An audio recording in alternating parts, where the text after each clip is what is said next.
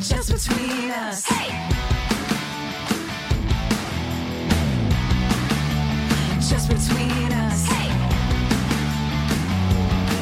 Hello! I'm Allison Raskin. I'm a writer, director, and I hate broccoli. Hi, I'm Gabby Dunn. I'm a writer, bicon, bisexual icon, wink, and I love broccoli. Yuck! Are you serious? Well, I hate most vegetables, but I can tolerate them, but I can't ever eat broccoli. Have you ever had it, like, charred? Yeah, also it's very tough on your stomach. Is it? Yeah, if you, like, have stomach issues, you're not really supposed to eat broccoli. That was the best news I ever got from a doctor. Oh, my God, that you're not supposed to eat broccoli? Yeah. You fucking 5-year-old. Well, actually, so Jake has started a quarantine garden, as is the trend. Stop! He has? That's so cute. But it's like growing out of control. And he's like, we have all this fresh lettuce. What? So like yesterday, he made me a salad with his garden lettuce. And then I was like, I wish we had honey mustard dressing. And then he figured out how to make it. Is this a real person? I don't know. Is this a real person? It's wild. Speaking of partners, guess who's back in the house? Mal is back. Back is Mal. So it's been like 3.5 months since we'd seen each other because they were in New York. What was their reunion like? It was beautiful. So they drove cross country and they live here now, and we live together now. In your Airbnb? Yes, we live in an Airbnb. But the point is that we live together. So that's very exciting. They've been here. Congratulations. Thank you. They've been here like 2 days.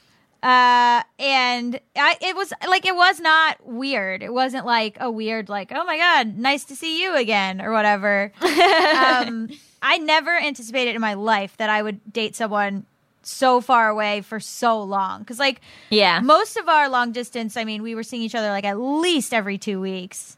Mm-hmm. And then it was like almost 4 months, which I was like, are we going to make it? This is crazy. Never done this before.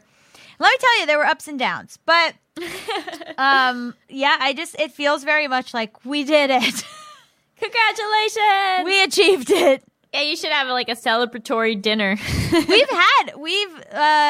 They've been cooking, which is really nice. I woke up, they had made like this whole breakfast. It was so cute. We really lucked out with our partners. And they gave me my birthday present, because they missed my birthday. And it was like because I've been learning guitar on like literally a plastic guitar that I got from like a thrift store. And then they bought me like a very nice wooden guitar. Oh, wow. Yeah, like really nice. That's amazing. Yeah. So, I like had in my mind, I was like, we're never going to see each other again. This is like when like we're at war and I'm like writing letters across the sea or whatever. But, yeah. So, what a relief. This is Just Between Us, a variety show filled with heartfelt advice, ridiculous games, and brutal honesty. I just have to make sure we get that in or we'll get in trouble. Yeah.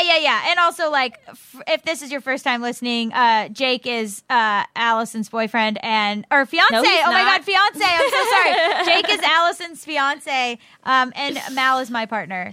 And sorry to brag on them, because I bet single people are like, go fuck yourselves. Hey, there's hope at the end of the tunnel. I think that, and I think if that's you want what you should take from this. If you want to go back through our entire histories, you'll see we've earned it. Okay. So this week we're going to be asking writer Ben Sheehan some tough questions. Very exciting episode. He is the author of OMG WTF Does the Constitution Actually Say? Which is a thing that I think quite often. And later we'll be discussing, are we responsible for other people's health given the global pandemic? AKA masks, baby. Mask for mask. Mask it up. But first, hit it. International question. International question. International question. Anonymous. Who knows? Ooh. I added the who knows for the location. Ooh, they didn't even put their location? Mysterious. Mystery. Very mysterious. Sexy. Mystery. So Anonymous asks, how to talk to your therapist about politics. Woof. Brief summary. I want to ask my therapist if she is conservative or a Trump supporter.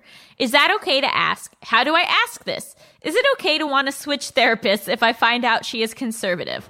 They go on to say, I've had a therapist for about 2 months that I really like. Recently, I sent her a message saying that in our next session, I wanted to take some time to discuss coping with my fear of Trump and conservative views in America. After I sent her the message, it occurred to me that she could support Trump. We haven't discussed politics yet because we have been working on specific goals around my anxiety and don't talk much about the day-to-day unless it relates to my goals. She doesn't seem like she would support him. She seems sane and nice, but you never know. Aw. There is no way I could have a therapist who supports Donald Trump or who is conservative. It would make me feel unsafe and like they aren't a good person. It would also make it hard for me to talk about the ways I am politically active. I wanted to send her a follow-up message explaining that I know we haven't talked about politics, but I am liberal and need her to be as well, or I need a new therapist, but I had no idea how to go about it without sounding rude. Is it an okay thing to ask a therapist? Is it okay to feel like I need a therapist who shares my political views? If so, how do I ask this? It is absolutely okay. And let me tell you something. We got things twisted in our minds about the way things work, okay? Because she works for you. You hired her. That is someone that you have vetted and you have hired and is supposed to be helping you. So if you find out that a part of her, it doesn't work for you, then you're allowed to find a new therapist. So, yes, in an ideal world, that's the answer, obviously. But I think that things get a little more complicated with the fact that therapists Don't talk about disclose themselves. different amounts about themselves. And so when I saw this question, my instinct is obviously like, yes, it's okay to ask. Yes, it's okay to change therapists, of course. But I kind of wanted to get like a professional point of view on it. So I actually brought up this question in one of my classes. Oh, okay. What'd they say? Oh man, did it start a whole conversation. Wow, you're really bringing it to the class. Yeah. But basically, there's a lot of different therapists out there who have different ways that they practice. So to begin with, you have to figure out what type of therapist style works for you. So for, if you're more of like a psychoanalytic, psychodynamic therapist, like maybe you've been trained not to talk about yourself. So when you ask that question, they might ask you back, why is that so important to you? Okay. Instead of giving you an answer. So that was something that my teacher talked about. She said, maybe what we should do is really, try to examine why that is so important to the person. Okay. I think that's a little bit of bullshit. I think it's pretty obvious why that's important to the person. Right. Sure. Is Is and that I what sort of someone that's what someone in your group said? That's what my teacher said. Oh, okay. Your teacher. Okay. And so I sort of pushed back on that because and then another kid started talking about objectivity and how you should be objective in therapy and whatever. And I think that's true for the therapist. And there is a really big emphasis on being culturally competent. Okay. And that you need to understand your client's culture and like understand how it works and how it influences them. And you're not, and like it's actually like a really big part of it is that you're not supposed to impose your values on your client. Okay. So in that version, there could be, let's pretend that her therapist is conservative. Her therapist might reply by saying, why is that important to you? And discuss it that way and then never reveal their own views. Okay. And they might also then really, if they're a good therapist and somehow they're conservative, which I don't really get, but let's pretend. Then What's the angle on this podcast? It's always so hard to tell where we stand. But so let's say somehow we have that dichotomy where they're conservative and they're good therapists. Mm-hmm. It would be on them to never impose their views on you. So even though you're liberal, they would never try to change that. And they would also make you feel safe in the space to talk about those things, even if that's not how they personally feel. But they're still human and there's still biases. Oh, absolutely. So much of being a therapist is recognizing your own biases and checking them. But I also fought back and I was like, I understand that therapists are supposed to be objective, but I don't think that patients have to be. Oh, say more about that. I think it is well within your right to ask that. And then you make your judgment call based on what your therapist says. So if your therapist is liberal, it's completely appropriate for them to say, yeah, I don't support Trump. Yeah. That's like, like that's 100% fine. That's not like breaking an ethical boundary. Or for if them they're to say like, that. well, I'm a Republican, but I'm a never Trump Republican. Then you go, I'll think about it. Yeah. Yeah. And another thing my professor said that the therapist could potentially say in response to that question is just, you're safe here. Which you can read to mean that that's because you're safe here because they agree with you politically, or you're safe here because they're going to respect and, listen to your point of view. Okay. That said, like, I still think that it is absolutely okay to demand an answer. Yes. And that's just you having a preference in what you want your relationship with your therapist to be. Absolutely. And the number one thing that is proven to be the most effective in therapy is the relationship between the therapist and the client. In terms of like, who feels the best about disclosing what? No, just like that there needs to be a genuine relationship between the patient and the therapist, that there has to be unconditional positive regard coming from the therapist towards the patient, that that the patient needs to trust that there just has to be a strong foundation of that relationship in order to do the work on top of that. So like there's been studies and stuff where it's like there's so many different modalities, there's so many different techniques, and they're like, yeah, this is effective, this is proven, but at the end of the day, like the most important thing is your relationship with your therapist. Right. If they say something that makes you like suspicious, then you don't trust or them. if they won't, first of all, if they won't answer the question and you're like, well, they still could be liberal, but maybe that's just like how they are a therapist. It's okay for you to say, well, that's not the type of therapy that I want. Yeah, totally. Yeah. And there's also feminist therapy. So there is a modality that is coming from a feminist mindset, which is basically where it started off very like white feminism. So that makes sense. As so many things do. So I want to acknowledge that. But it's also, now I think is really focusing on multiculturalism. And a big tenet of feminist therapy is acknowledging how much social political environment affects you. So how much like being a woman, what it means to be a woman in, or like gender roles, oppression, like systematic oppression, systematic racism, all of those things. And a feminist therapist, a big part of it is that they themselves are politically active. Yes. That like, it's not just that they're like helping people through one-on-one, they're also attempting to make societal change. So I think, if let's say that this woman doesn't answer your question or doesn't answer it the way that you want her to answer, you can go and look for a feminist therapist. Yeah, I mean, my therapist I particularly looked for a LGBTQ therapist, and I ended up with a butch lesbian therapist, which I think I've said many times on this show. Please get yourself a butch lesbian therapist. You will not regret it. But yeah, so like, I think you are allowed to want a therapist who agrees with your political views. I think it's also sometimes a really good idea to have, if you're black, to have a black therapist. If you're queer, to have a queer therapist, If you're a woman, to have a female therapist. Like, I do think that makes a big difference and helps like with shortcuts for things. And I think like that helps also with feeling safe. Like I'm very for that. Yeah, I think you have to figure out what your priorities are, and you have every right to decide what type of relationship you want to have with your therapist. And you have every right to ask that question. Every right to ask that question. Absolutely. One guy in my class said that it was like an unhealthy question to ask, and he like did this whole spiel, and then as soon as he stopped talking, I said, I disagree with everything you said. Was it a white guy? Yeah. Yeah, of course it was. Wow. But and then one girl who I've had in other classes who's awesome, she's black, and she talked about, it's not about Trump or not. It's literally like, does this person recognize my right to be alive as a human? And like that's so powerful and so true. And I actually like did a little research, and there is, how there's like Better Health and all these online services. There is something called therapyforblackgirls.com. Yes. Where there's also the Loveland Foundation, which is very similar. Yeah, so like that's like an online resource to have therapy with other, with Black therapists.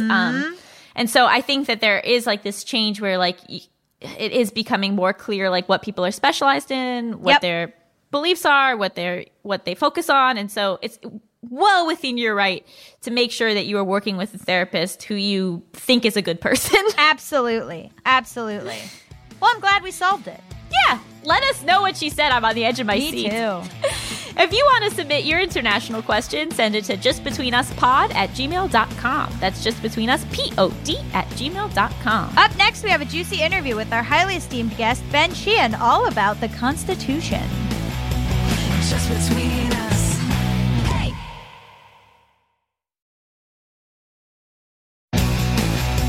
Just between us. Welcome back to Just Between Us. It's time for the juiciest, most scandalous, controversial segment known to all of podcasting. Tough questions. This week, our guest is the author of OMG WTF Does the Constitution Actually Say? Ben Sheehan. Hello, Ben. Hello. Thank you so much for having me. So, what's the Constitution? Yeah, that was going to be my first question. Damn it, Allison. It's a very good one, and a good one to start on. It's a document written in 1787 that took effect in 1789, and it basically says how our country is not only supposed to work, but is allowed to work. And what does it actually say? What made you write this? Yeah, what made you write this book in 2020? Answer Allison's question. Allison's question. What made me write it in 2020? I wrote it in 2019, and I noticed there were some issues that were arising, some tests, things that may or may not be allowed by the Constitution that seemed to be arising. And I also realized that a lot of my friends, and I'm going to include myself in this category, didn't really know what was in it. And I did a lot of political work in 2018 and did events to help elect progressive governors, secretaries of state, and attorneys general. And I would have these events. The organization was called OMGWTF, and it was for Ohio, Michigan, Georgia, Wisconsin, Texas, and Florida. So we focused on those 6 states and the governors, secretaries of state, and attorneys general in those states. And I would have these events, and I'd be talking about secretaries of state and attorneys general, and people come up to me and ask me questions about Rex Tillerson or Jeff Sessions, and I was like, no, we're talking about state secretaries of state. And they'd give me this look where I realized they didn't know that that those jobs existed. And so I started thinking about why don't some of us know that? And it dawned on me that we've been cutting civics classes heavily for the last 20 years to the point where only 8 states are required to teach a year of government or civics at some point between kindergarten and 12th grade. So a lot of us never learned about the Constitution, or certainly learned about it for any quality period of time. So I thought maybe having this book sort of to explain it would be helpful, because it's written in such old-timey, dense, strange English, punctuation, misspelling, but the information still governs us. So hopefully we can, use this book to understand the information and make sure that we're not violating it. So obviously people use the Constitution incorrectly all the time. What are some of the as you were writing this, the biggest discrepancies where you're like, oh my God, people use this all the time, it's not even true? Well, one thing is this whole idea of that we're supposed to follow every word in the Constitution and we're not supposed to change it. The entirety of the 5th article of seven articles, the 5th one is dedicated to telling us how to change the Constitution. It's the amendment process. So basically, the idea is if future generations have a problem with what's in here, or they want to add something and change it, then they should. And when this document was being written, this wasn't a controversial idea. In fact, there was a correspondence between Thomas Jefferson and James Madison, where Thomas Jefferson said that we should have a new constitution every 19 years. He said it was like having a coat that fit you when you were 5 years old or when you were a boy, expecting it to fit you, when you were 20 or 25. Mm-hmm. Wow. And this was something that wasn't controversial, that we should change it. So this idea that it's supposed to remain exactly as it was in 1787 when it was written is complete bullshit. I would say there's also nothing in the document about who is allowed to vote. What's really interesting is it doesn't say that you have to be 18. It doesn't say that you have to be a U.S. citizen. It doesn't say anything like that. It just says that your voting rights can't be taken away because of your race, can't be taken away because of your sex. They can't be taken away because you're over the age of 18, but it doesn't say who can vote. It doesn't specifically say these people can vote, and that's because they left it up to the states. So in each state, it was given the power to decide who could and couldn't vote in their states. So they basically punted it. And today, obviously, all of those people I mentioned are allowed to vote, but we still don't allow non-citizens to vote in federal elections. But for most of the country's history, non-citizens could vote for president. They could vote in state elections. They could vote. Even today, some local elections, non-citizens can vote. In my home state of Maryland, there are multiple local governments where non-citizens can vote in the elections. 16-year-olds can vote in the elections. So this idea that it says explicitly who can and can't vote is just not true. Where does the Electoral College come in? This is showing that I don't know anything about anything, but where is that rule? Is that in the Constitution? It is. So it's in the second article that talks about electing the president, and it's also in the 12th Amendment because they changed it. So the Electoral College basically says that every state decides how to choose its electors, this group of people who will vote directly for president. And every state gets electors equal to its number of U.S. representatives, which depends on their population, the state's population, and its U.S. senators, so always two. So the state of Texas has 36 representatives in the House and 2 senators, so they get 38 electoral votes, 36 plus 2. And the idea was to give states some, role in helping to pick the president, as well as people. But what's fascinating about the Electoral College is that we don't actually have the right in the Constitution to vote for president. In fact, it's only been since 1880 that every state has allowed a statewide popular vote for president. Before that, it was common for states to just have their legislatures pick the electors, and people had no agency or, decision-making in the process. So we don't actually have the constitutional right to vote for president. It's whether or not our states want to let us be the ones who choose the electors or who the electors should vote for versus the state legislatures. Wow. That's crazy. Yeah. It's wow. wild. It's wow. wild. And it's also like it's become a very lopsided system because the population discrepancies back, in 1787 were much less varied than they are now, where you have Wyoming. To give you an example, so I mentioned Texas earlier, Texas versus Wyoming. Right now in Texas, for every one electoral vote, it corresponds to about 550,000 voting age residents. Wyoming's 3 electoral votes, one of them corresponds to every 140,000 voting age residents. So your vote for president as a citizen of Texas versus Wyoming is 73% less impactful in Texas than it is in Wyoming. So I personally think we should change the Electoral College. I think it's long outlasted its usefulness and welcome. And I think we should have a national popular vote for president, which would either require an amendment to the Constitution or something called the National Popular Vote Interstate Compact, where a bunch of states agree that if the total electoral votes of a bunch of states reach 270, then they'll give the electors to the winner of the national popular vote, not their own state's popular vote. How do you change the Constitution?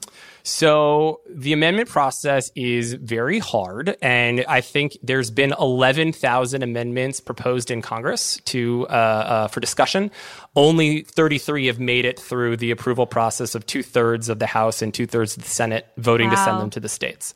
So there's two ways to propose an amendment, and there's 2 ways to ratify an amendment. So you can either propose an amendment by having 2/3 of the Senate and the House agree on them, vote on them, and they go to the states, or 2/3 of state legislatures can call a constitutional convention at which amendments can be proposed. And that latter means has never happened in American history.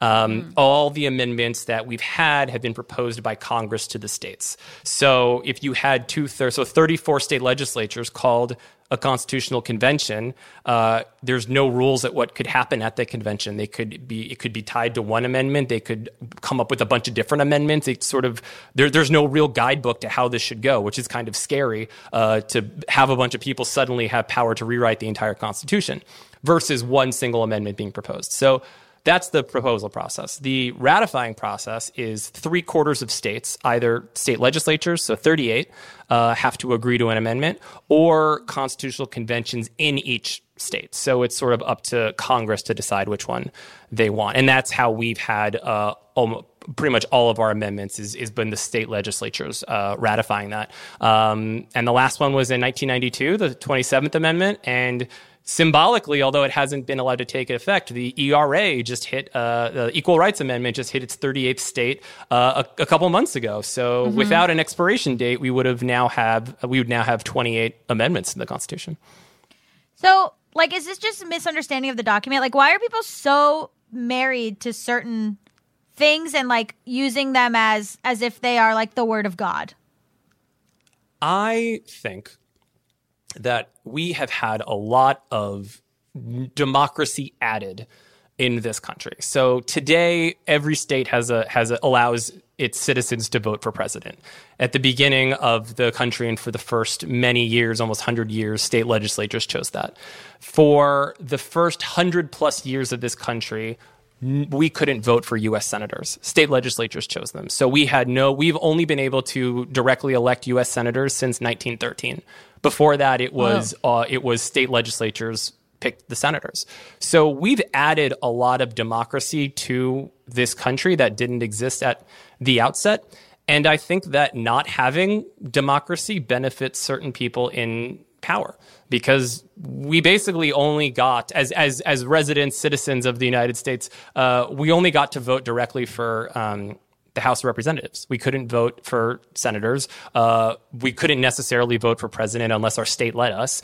We still don't vote for judges. And I'm talking about just the federal level. So we've added a lot of democracy over the years, and I think that there is a real fact that if we did have more democracy, more people allowed to vote, like that would threaten people who are currently in power, because a lot of them have gotten to power through voter suppression.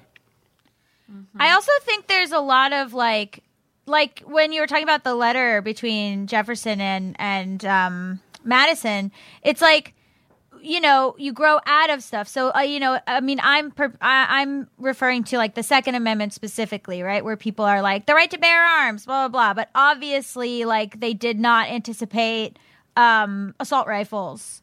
So is there a lot of stuff like that where you're like you're using this in this way, but it was not meant to be used this way? There's a lot. Yeah. There's a whole bunch. So specifically for the Second Amendment, it's pretty wild to think that from it was part of the Bill of Rights. So the first 10 amendments are collectively called the Bill of Rights, and as the Second Amendment, this was ratified in 1791. So between 1791 and 2008, it wasn't it wasn't debatable that everyone had a right to a gun. It was very clear, and the courts ruled like this, that, you know, the Constitution only gives people who are in a militia a right to own a gun, or people who are eligible for the militia. And today, the word militia is sort of outdated. Today, we're talking about the National Guard and Reserve. So in the last 100 years, like the National Guard the U.S. National Guard is basically like the modern day militia. So it wasn't controversial that this was something that was reserved for a well-regulated militia, regulated by Congress, which is supposed to arm and discipline and establish training for the militia.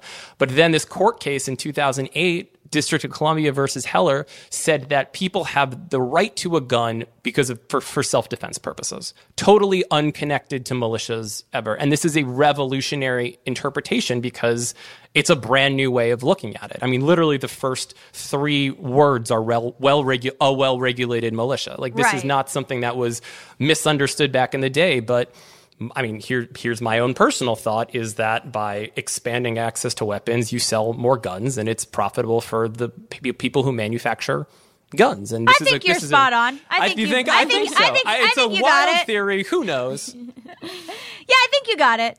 People always misinterpret well-regulated militia, and then they willfully forget it. Is the thing. I think that's a good way of looking at it. What else feels super outdated that potentially, if it came up in the Supreme Court, could really move our country backwards? Well, one thing that happened this week, and this isn't specifically in the Constitution, but it's relating to civil rights, is we had this landmark rule that the word sex includes people who are trans and people who are gay. But what's very weird about this is we're sort of celebrating, and I was posting this about this today on our OMG WTF social media, is that the law only applies to companies with 15 or more employees. So theoretically, if you had 7 employees, you could still fire someone for their national origin or being gay or being a woman or being black. Like the protections at the federal level only apply to 15 or more companies. But why is that the case? I don't know. This is when they wrote it in 1964. So I guess it was to say, to carve out small businesses and not put too much government regulation on small businesses. But there's so much outdated stuff. The one thing that I really think, if I could add an amendment to the Constitution, the first one I would add would be I would add 2. The first one would be anti-gerrymandering. Can you explain gerrymandering for our international listeners? Sure. So since the 1840s, Congress has said that we decide representatives to the U.S. House based on district. So theoretically, before that, California has 53 representatives now.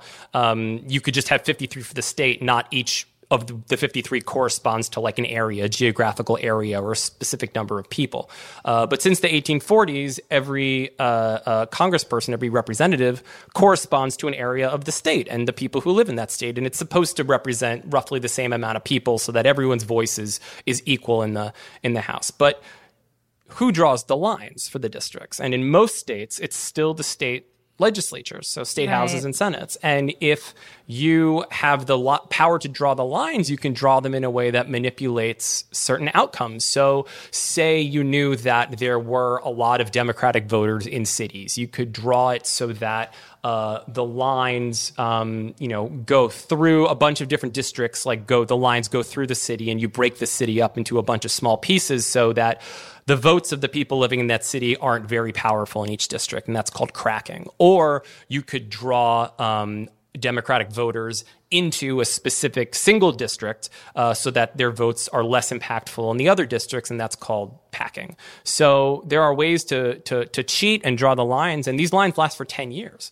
And we have an opportunity this year to elect people who will redraw the lines in 2021. So this is something that is the Supreme Court, while they had in my opinion, a monumental and great ruling this past week, they have completely shat the bed on gerrymandering, and they say that there's nothing in the Constitution that says you can't gerrymander based on political party, which is technically true. But let's be honest, how are they deciding who belongs in which party? A lot of state legislatures are using race. And they're drawing, because the assumption being a lot of African Americans tend to vote Democratic, so they are using race as the litmus for drawing the lines and disenfranchising people of color, which is something we've been doing in this country forever. So I would say, number one, we have to eliminate partisan gerrymandering, and number two would be publicly funded elections. The corrupting influence of money in this country means that politicians are more concerned about the people who write checks than the people who cast votes. Yep. And we need to get away from that. And if you had those two amendments, you would have a much different looking Congress, much different looking state legislatures, and a much more representative government.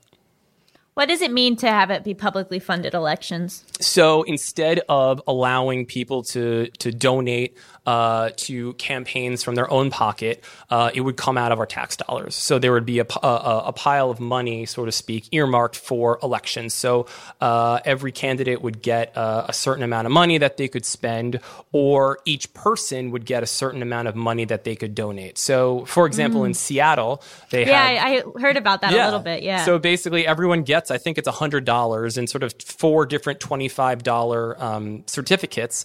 And they can, give all 4 to one candidate. They could give, each $25 certificate to a different candidate. But instead of, it being based on whose supporters which candidate supporters are the richest.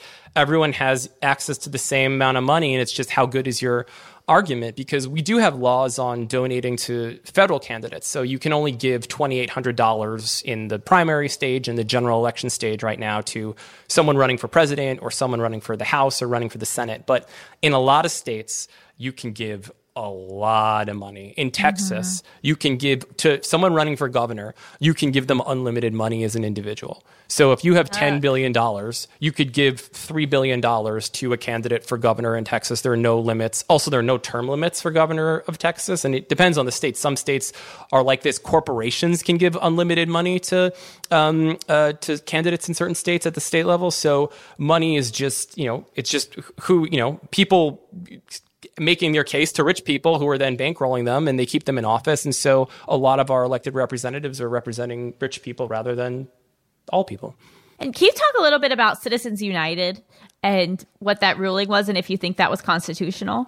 So Citizens United they're talking about the ruling from 2010, 10 years ago. And basically what happened is that independent expenditures were something that existed before, but this notion of something called a super PAC. So PAC stands for Political Action Committee, and they raise money, and they can, instead of only being able to give $2,800 as me or you or you as an individual, PACs can give $5,000. So it's a little bit of a higher limit. But super PACs are these entities where you can't give money directly to a candidate. But you can spend unlimited money talking about that candidate on TV, on digital ads, on flyers, mailers, whatever. And you can spend as much money as you want saying you do or don't like somebody, but you can't coordinate your message with that person. So say, Gabby, you are running for State Attorney General of California. Would love to. Allison I'm a big supporter of yours. Allison is not a supporter. She does not want you to be elected Attorney General of California. Well, mostly because she's not even a lawyer. Yeah. I mean, that's a good, and look, maybe that's something you can talk about in your super PAC ads, but I'm going to be saying that we need a fresh perspective, a non-legal perspective, that we've had so much of the same for so long, and we need a change. And I luckily, my startup in Silicon Valley is valued at $10 billion. I'm going to spend $1 billion of my money on TV ads talking about how amazing Gabby is and how she should be elected Attorney General. You also have a very successful startup, Allison, but you don't want Gabby to be elected. And so you're going to spend, $1 billion of your money on attack ads. And every time people go to their mailbox, they're going to see these anti-Gabby ads and, all these things that Gabby's going to do and take money out of people's pockets and pass these laws or enforce these laws. So it's so weird. Allison's doing that now, and I'm not even running for anything. I did want to ask about a couple things I received in the mail. Maybe we can talk about that later. Just pictures of myself with devil horns drawn on, paid for by a committee of Allison Raskin. So that's too anti-Semitic. I go after you in other ways. So we can spend, or maybe it's our super PACs that we started. We can spend unlimited money talking, saying good things about Gabby, saying bad things about Gabby. People should vote for her, shouldn't vote for her, but neither of us can talk to Gabby. We can't talk to Gabby and say, "Oh, Gabby, you want to talk about your specifically the time you spent after college. Instead of going to law school, doing this and it was really good for your record. And you want to get that out there. So I'm going to spend money talking about that." I can't coordinate with Gabby at all, but totally uncoordinated, I can say whatever I want and spend unlimited money. And Citizens United said that it was corporations, super PACs started by these corporations have freedom of speech. It's you can't limiting the amount of money they can spend talking shit or supporting candidates is stifling their free speech, which is corporations are people. Corporations are people, right? And they have the right to free speech under the First Amendment, basically. So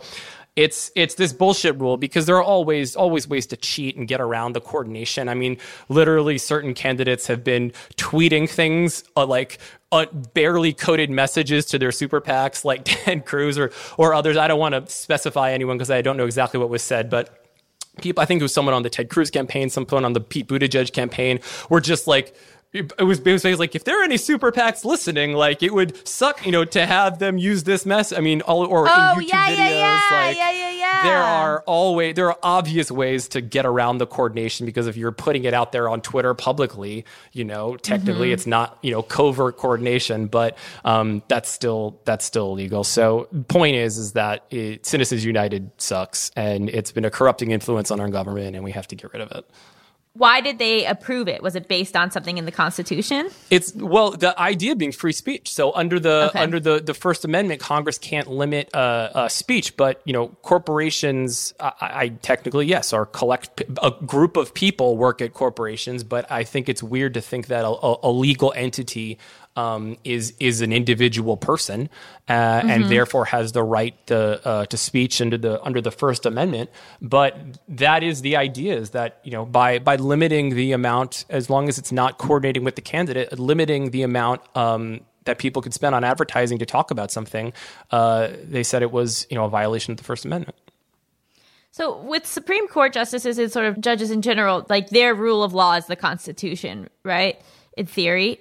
That's what they're referring to when they're making their verdicts. But how much of it is really personal preference? So here's one thing that I learned writing this book that I know I learned back in a government class in 8th grade at some point, but I kind of didn't know how important it was. So the Constitution doesn't say that the Supreme Court can strike down a law if it thinks it's unconstitutional. It just says that the courts are the responsibility is to interpret the laws. But it doesn't say that if they decide something is unconstitutional, they can actually strike down the law and remove the law. That's something that started in the early 1800s, and it's called judicial review. So we've all sort of just accepted this as the Supreme Court's role since then, and just assumed that like we're all okay with that happening, but it's not actually in the Constitution, which is really strange. But so sort of like striking down aspects of Obamacare is actually not their job. Right. They can say, this is unconstitutional. Congress should do something about it. This is unconstitutional. We shouldn't have this. But the specific thing saying that they can literally remove a law or strike a law as invalid if they find it unconstitutional, that's not in the Constitution. This interview has upset me. I don't want to. Well, but then again, we just saw judicial review being used in a good way and saying that, this, it's unconstitutional to fire someone for being gay or being transgender. So that's not, any law that was existing that allowed that is now, not allowed. So they could strike that down. Or, we've definitely seen examples of judicial review being used in good ways, or in ways that I think are good. But they just upheld DACA this morning, which is great. Right. Exactly. So there the Supreme Court is very, very powerful. But to answer your question, judges are people, and judges have their own preferences, and there is this sense of duty to really adhere to the Constitution and really think about cases in an honest way. But of course, personal preferences are gonna seep in. But every now and then, people's expectations are thwarted. I personally had a sneaking suspicion that Neil Gorsuch was going to rule the way that he did, because when they were hearing the case, he was asking all of these questions. He was super involved, and a lot of journalists were like, "Wow, he really seems to be coming down on the side of allowing, giving these rights to trans and gay people." And, this is something that we would have thought of him. We still think of him as a very conservative justice, but in his honest interpretation of the word sex, he thinks that, anyone who fires someone for being gay or trans is, you're firing someone based on their sex. You can't unlink a transgender status or sexual orientation from sex. They're inherently linked. And so you can't fire those people on those bases. So it's always about a personal preference. It's always, the idea that there are judges out there who are going to completely leave their own biases at home is bullshit. But there are a lot of judges and justices who really do believe in the founding documents and in the importance of law and understand the power of their job, because a lot of these people at the federal level serve for life. They're there forever, and their decisions are going to have a massive influence, not just this year or the next year, but for many, many, many years. And so I think a lot of them take that very seriously. But you're always going to have judges with their own personal opinions. Before we move on to the game show portion, is there any final things that you wish people would know about the Constitution? There are. And what I have been told my entire life in all my government education, I found out is a lie. And it is this. I've always been told that we have 3 co-equal branches of government. And I remember professors or teachers drawing on a board the legislative branch, the executive branch, the judicial branch, and they're usually the same 3 circles, and we hear about co-equal checks and balances. Checks and balances is not the same thing as equal amounts of power. You can have branches of government that check each other in certain ways, but that doesn't mean that each branch has an equal amount of power, that it's divided, a third, a third, a third. In the Constitution, it's very, very clear, overwhelmingly clear, that the most powerful branch by far is Congress. It's not even close. Congress has the power to make laws. They have the ability to overrule the president on the signing of laws. They have the power to throw the president out of office. The president doesn't have the power to throw Congress out of office. Congress is the one. Congress, what are you doing? Now, whether or not they use that power is a different thing. Ding But dong, they we're calling. Ring, ring. Well, this is a perfect segue into the fact that we should know who these people are because they have so much more power than we realize, and that goes for state legislatures too. So at the end of the book, I ask people to know the names of 5 people in their life. If you live in Nebraska, it's 4 people, but every other state, it's 5 people.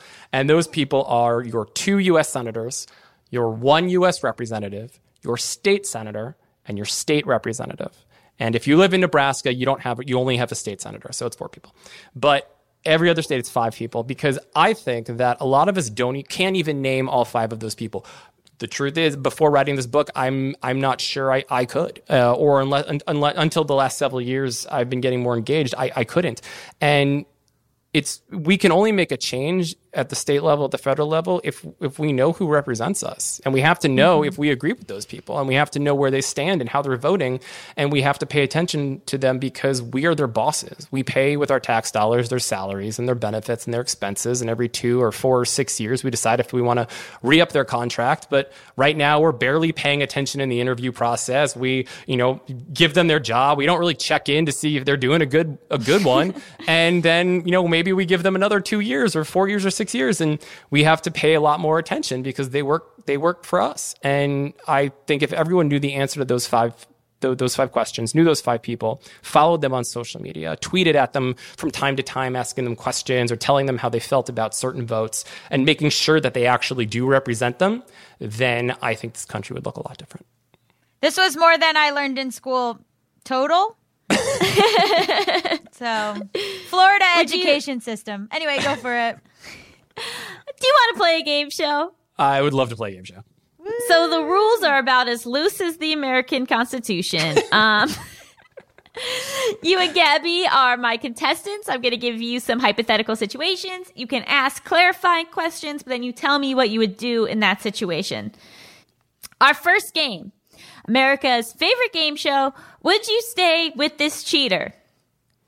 You find out that your spouse, who is currently the president of the United States, had a secret child without telling you early in your marriage. They have been secretly supporting the child this whole time and now want to come clean about it to you and the entire world. Would you stay with this cheater? They are hands down the best president we have ever had. Do I go first, Gabby? Ben, you go. God. Ben, you go. Well, if Jackie was president and told me that she had a secret child, and she was an amazing president, I think I would stay with her. Now, what was the conditions of having this child? They had an affair, and they had a baby and didn't tell you. You thought they just gained weight. Yeah, let me ask you a question. And then for both myself and Ben, how did Jackie and Mal hide their pregnancies? Because you guys were long distance for that year. Oh, for the whole year. Mm-hmm. FaceTime only from the neck up. Mm-hmm. I see. Because you were actually a research scientist and you were in Antarctica. Okay. Wow. Yeah, I'm gonna say I would stay because they're a good president, and like, how much do I like the new kid? You like them, but also like they've been having, secret FaceTimes with this kid this whole time. That's really rough for me. I don't like that. How old's the kid? The kid is 30 and running for Congress, and that's why your spouse is now coming out about it to endorse them. Okay, that's kind of cute. That's kind of sweet. Like, I would watch that movie. Like, that's sweet. Okay, I would stay. I'd be stoked to have two, people serving in the federal government in my immediate family. I think that would be that'd be a neat thing to have. Well, unfortunately, the kid has been brainwashed by the Russians, and they're a Russian spy. It's a Manchurian candidate! Yes. I should have seen that it's a Manchurian candidate coming. It's almost always a Manchurian candidate. Ben is dying. Ben is losing it right now. I guess like Jack and I have got to have a conversation after this podcast and make sure, Yeah, we really make need sure to we're have being one. all transparent about stuff. The moral of this is don't leave your spouse for a year to go to Antarctica. They will get pregnant with a Manchurian candidate. Okay, our next scenario. Are you a terrible parent? Your teenager broke curfew 3 times, so as a punishment, you are making them memorize the Constitution. It takes them 6 months, during which time they fail a history exam and lose 2 friends because they aren't around to hang out. But they will now know the Constitution for the rest of their life. Are you a terrible parent? They are an out-of-work actor. I mean, one question is, depends on the friends. If these were people I felt were bad influences on their life, then maybe it was good to shed. I would say it's important to know the Constitution. I would say, I don't know how much, if we're giving ourselves a timeline on the acting and, giving ourselves a period of time to try to make a go at it. timeline? They're 45 and they live in your basement. Okay, and they're not, and they are still trying to be an actor. Because you can be 45 and live in your parents' basement, but you just cannot be holding on to dead dreams. They're still trying to be the actor, but they can't even get a part in community theater. They're that bad. What about part-time teaching? Could they get a job teaching government part-time in schools? Yeah. They're not interested. Okay, well then you're a terrible parent. Yeah, that's on me for sure. Yeah. But oh man, are they fun at parties? Why? Because they can just recite the Constitution? You don't think that people would love that? I don't know, Ben, have you ever been at a party reciting the Constitution and people loved it? I feel like He doesn't have it memorized. This has kind of been my thing at the last several parties, and now I'm realizing maybe I'm not as fun a guest as I thought I was. There you go. I'd love to hear it. Not for more than 5 minutes, but for a Right. bit. Okay, our final game. Are they an alien or just rude? Okay. During a Supreme Court hearing about whether or not gun violence victims can sue gun manufacturers, one of the lawyers defending the gun manufacturers sings all of God Bless America with bravado for over 2 minutes. Is this person an alien or just rude? They are very good at singing.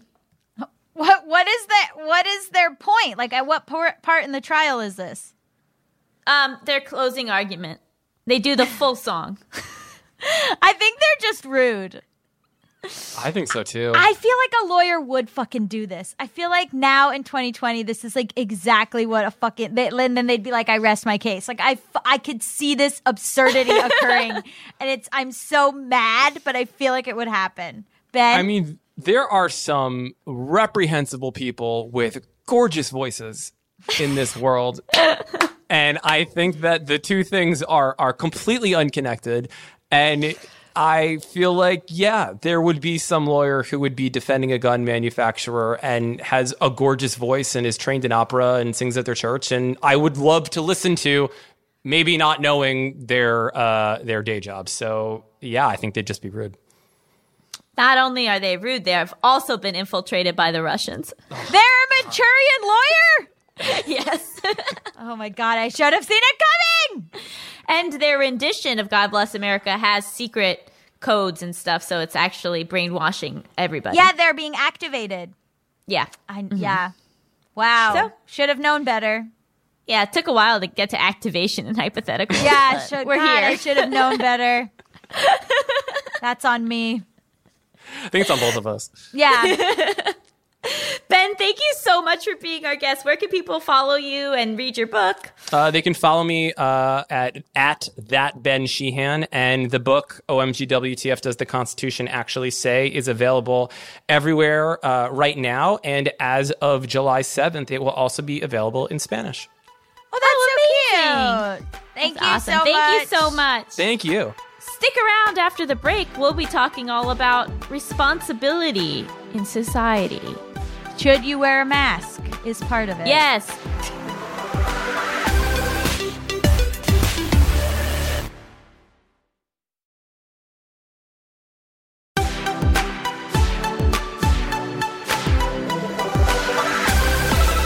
Welcome back to Just Between Us. It's time for topics. XXXXXXXXX, baby. So I don't know if you guys know this, but we're still in a pandemic. It's not over. People have just decided it is. Can I tell you, everyone in my goddamn hometown, and yeah, even if you're my friend and you're listening to this, why are you guys getting pedicures? Why are you guys hanging out with your grandparents? I see you on Instagram. I see you flying places. I see you fucking out and about without masks on at bars. I can see you. What are you doing? Yeah. So that's what the topic is basically like we're seeing that people are resisting having to do basic things to prevent a public health crisis, even though the crisis is already happening, to prevent even more deaths, right? So there's, for whatever reason, we'll get into the reasons, people are resistant to obeying social distancing. They're resistant especially to wearing masks. They're acting as though everything has gone back to normal. There's a lot of people who are like, I'm not giving up my freedom so that, to wear a mask. That's not what it means to be an American. Yeah, we've talked about this a little bit on the show, but I want to specifically talk about why the fuck won't you wear a mask?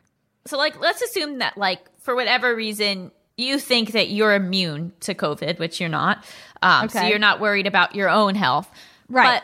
But why do some people not care about other people's health? Is very confusing to me. Very good question. So there's an article that I reference all the time that I love called The Empathy Gap by Cleo Chang. And basically it's just about why can you not care about other people? And I think I encourage you guys to go read that. I read this article about people who are going to underground parties now and not wearing masks and going to these fuck it underground parties. And a quote from one of the girls that the reporter interviewed, she says, well, I've always been suicidal anyway, so it doesn't matter if I wear a mask. Now, okay, edgelord, okay, fucking Tumblr 2010 ass bitch, but let me tell you something. It's not just you that's going to get sick. You're killing other people. Right. And so, kind of touching on what Trevor Noah was talking about in terms of Black Lives Matter, we are part of a society. Yes. And so we have a responsibility to each other to treat each other well and to look out for each other and to not put each other in danger for literally no reason other than you want people to see your bottom half of your face. Yeah, totally. I don't think that if you are someone who is not wearing a mask, you should then get to benefit off of society. You can go not wear a mask and live in the mountains and grow your own food and completely, be self-sustaining. But if you're at all going to benefit off of what other people do and provide, then you should fucking wear a mask. Oh my God. Okay, let me talk about something else. The way that men don't want to wear masks because they find it, pun intended, emasculating. So Joe Rogan, who I fucking hate, is like on his show, he has an episode with Bill Burr that I was seeing clipped around, who I also don't like. And they're talking about, and at least Bill Burr is like, you gotta wear a mask. And Joe Rogan is like, don't you find it like emasculating? Why? What? Why? And I saw this article, this really interesting article. I'd have to find it. But it's like about like how there's this person that wrote it is like, I'm seeing couples out and about, and the woman in the couple is wearing a mask and the man isn't. And what the hell is that about? I'm almost hopeful that it's coming from a place of misinformation where people just like do not understand somehow the gravity of what's going on. Yes. But if you do and you're still choosing to not wear a mask, I mean, it's like lawless endangerment. Like, you know, Yeah. You're not allowed to like have a disease and then consciously give it to other people. Like, people have gone to jail for that. Yeah. Okay, so it's an article in Vogue called She Does, He Doesn't, The Gender Divide in Mask Wearing. And the photo in the article is Jared Kushner not wearing a mask. And then he's with Ivanka and their 2 children. And the children and Ivanka are wearing masks. Yeah, I mean, I wouldn't mind if he died, but... No, I don't want him to kill... I mean, all my grandparents are dead. But, like, I don't want him to kill my aunt and uncle. I don't want him to kill my elderly father. Like, it's just, like, so wild to... It's this American individualism. Mm-hmm. And it's also patriarchy. And it's also this thing of men not wanting to, like, look weak or look effeminate. It's like when you see those things on Twitter where it's like, fellas, is it gay to wash your asshole? And it's like, no! It's not your gay body to wash your asshole. What are you fucking talking about? Like, toxic masculinity and like homophobia is just like, I can't even get into it. Also, I think that America has done an incredible job of politicizing a health issue. Nowhere else in the world, really, is it like a matter of like your politics. The fact that like it's scientifically proven that wearing a mask and social distancing will help prevent the further spread of this disease. Right. But like, we are so great at like feeding false information, at having a president who gives false information, that it's now like a political statement to not wear a mask. And like, the people that are like, it's an inconvenience. But I'm wondering, like, well, wouldn't you feel awful if you killed someone? And I feel like their answer is no. I feel like they'd be like, well, they probably had a pre-existing condition. Oh, if I see that shit, the fucking pre-existing condition shit, which is so ableist and is so like, so they deserve to die? So they deserve to die because they have a pre-existing condition. Pre-existing condition could be anything from asthma to cancer. So are we just going to go around fucking shooting people with asthma in the head? Is that what we're doing? Well, they are doing that at protests. They last week, or former episode guest Cerise Castle. But like, it's just such a simple thing. Like, we are asked to do such a simple thing. And you can't even do it. And let me tell you something else. This gets into my whole fucking rant against the TSA. It's been a while since we've had one of those. I know. Oh, gosh, it's been so long since I talked about the TSA. One guy put a bomb in his shoe, and now we all take off our shoes. I don't, because I paid for pre-check because I'm an elitist. But like, we all take off our shoes. So a pandemic is killing 100,000 people over plus more, just in our country. Put your fucking mask on. You take your shoes off at the airport. Put your fucking mask on. Because at the airport, you're not allowed to then go on the plane if you don't do it. But if you're not allowed to go into the grocery store without a mask, and people are shitting their pants about that. I know, but I'm just saying, I think I think people are not observing the rules. So like, there are businesses where like, my parents went to go like look at a car dealership, and they went inside, and a lot of the people weren't wearing masks, even though they should be. So it's like, it's again that thing of like unifying, not letting people who won't follow the rules engage society. And you are I'm sorry, but you are responsible for other people in your community. Yes. You are responsible for other people's health. You are responsible people who are like, it's not my problem. It fucking is your problem. Then literally live alone on a mountain. Like if you are at all engaging with other people in your life, then it is your problem. Yeah. Tamika, want to come on in and yell? What's your experience been with people wearing masks or not wearing masks? Yeah, I don't get it. I don't get it. Simple as that. I mean, I guess I can guess why people aren't wearing them, for many reasons. Maybe a political statement, maybe people are just not used to having to think about others in their community. Like they don't really think about themselves in the community. They just like live in a place. I think that's really common for cities. What about your own family though? What do you mean? Like friends of mine from home, like fully like flew down from some place to like hang out with their parents. Like you're going to kill your mom. They still don't care. No, I think it's like a testament of willpower. If you're not used to having to keep yourself in check or to basically withhold love or affection, it's really difficult for people to go months and months and months without seeing people that are important to them and having that physicality.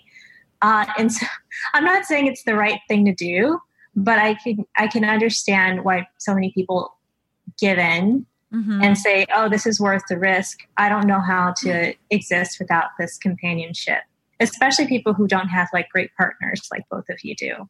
But Allison's obsessed with her parents and she hasn't been doing anything bad. Allison's very responsible and very aware of how her actions impact other people. Oh my God, thank you. I don't know anyone who likes their parents more than Allison.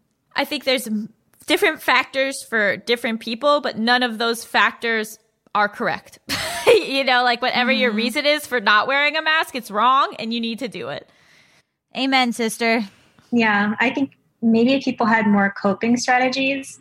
But okay, but not even that. What about the people that are at bars? Well, you also have to ask what's so important about being in that space that you find it worth the risk to go there. Some people get really attached to spaces that in a way I don't, so I don't quite understand it either. But you get attached to trees. I do. Oh, yeah, you love trees. That's like a safe attachment, fortunately. Yeah, thank goodness. I'm just seeing like friends from home that are just like fully at the bar. I mean, I think a lot of it is this misinformation coming from the head of our government saying that it's no longer a problem.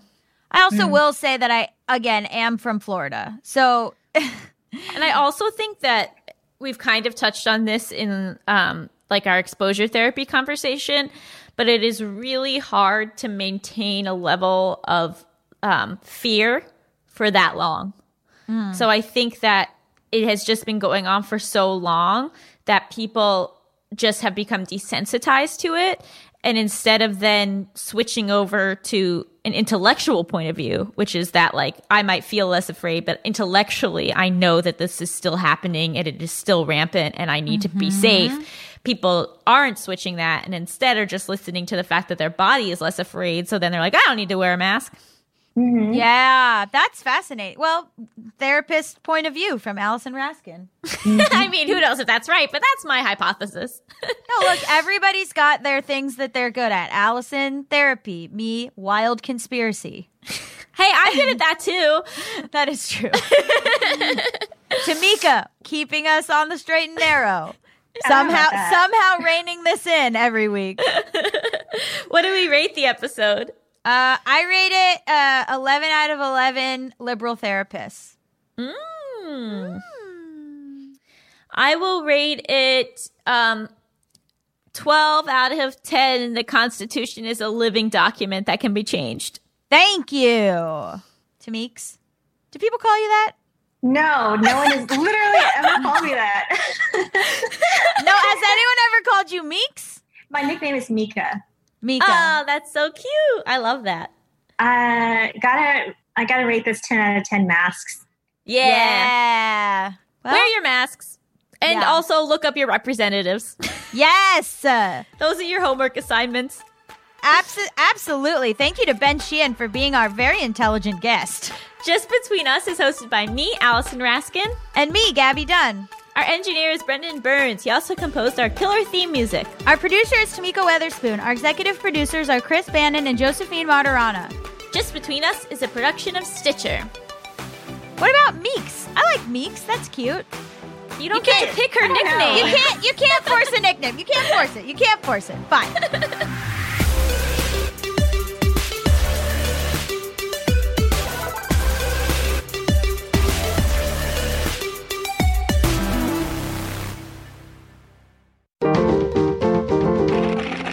Stitcher.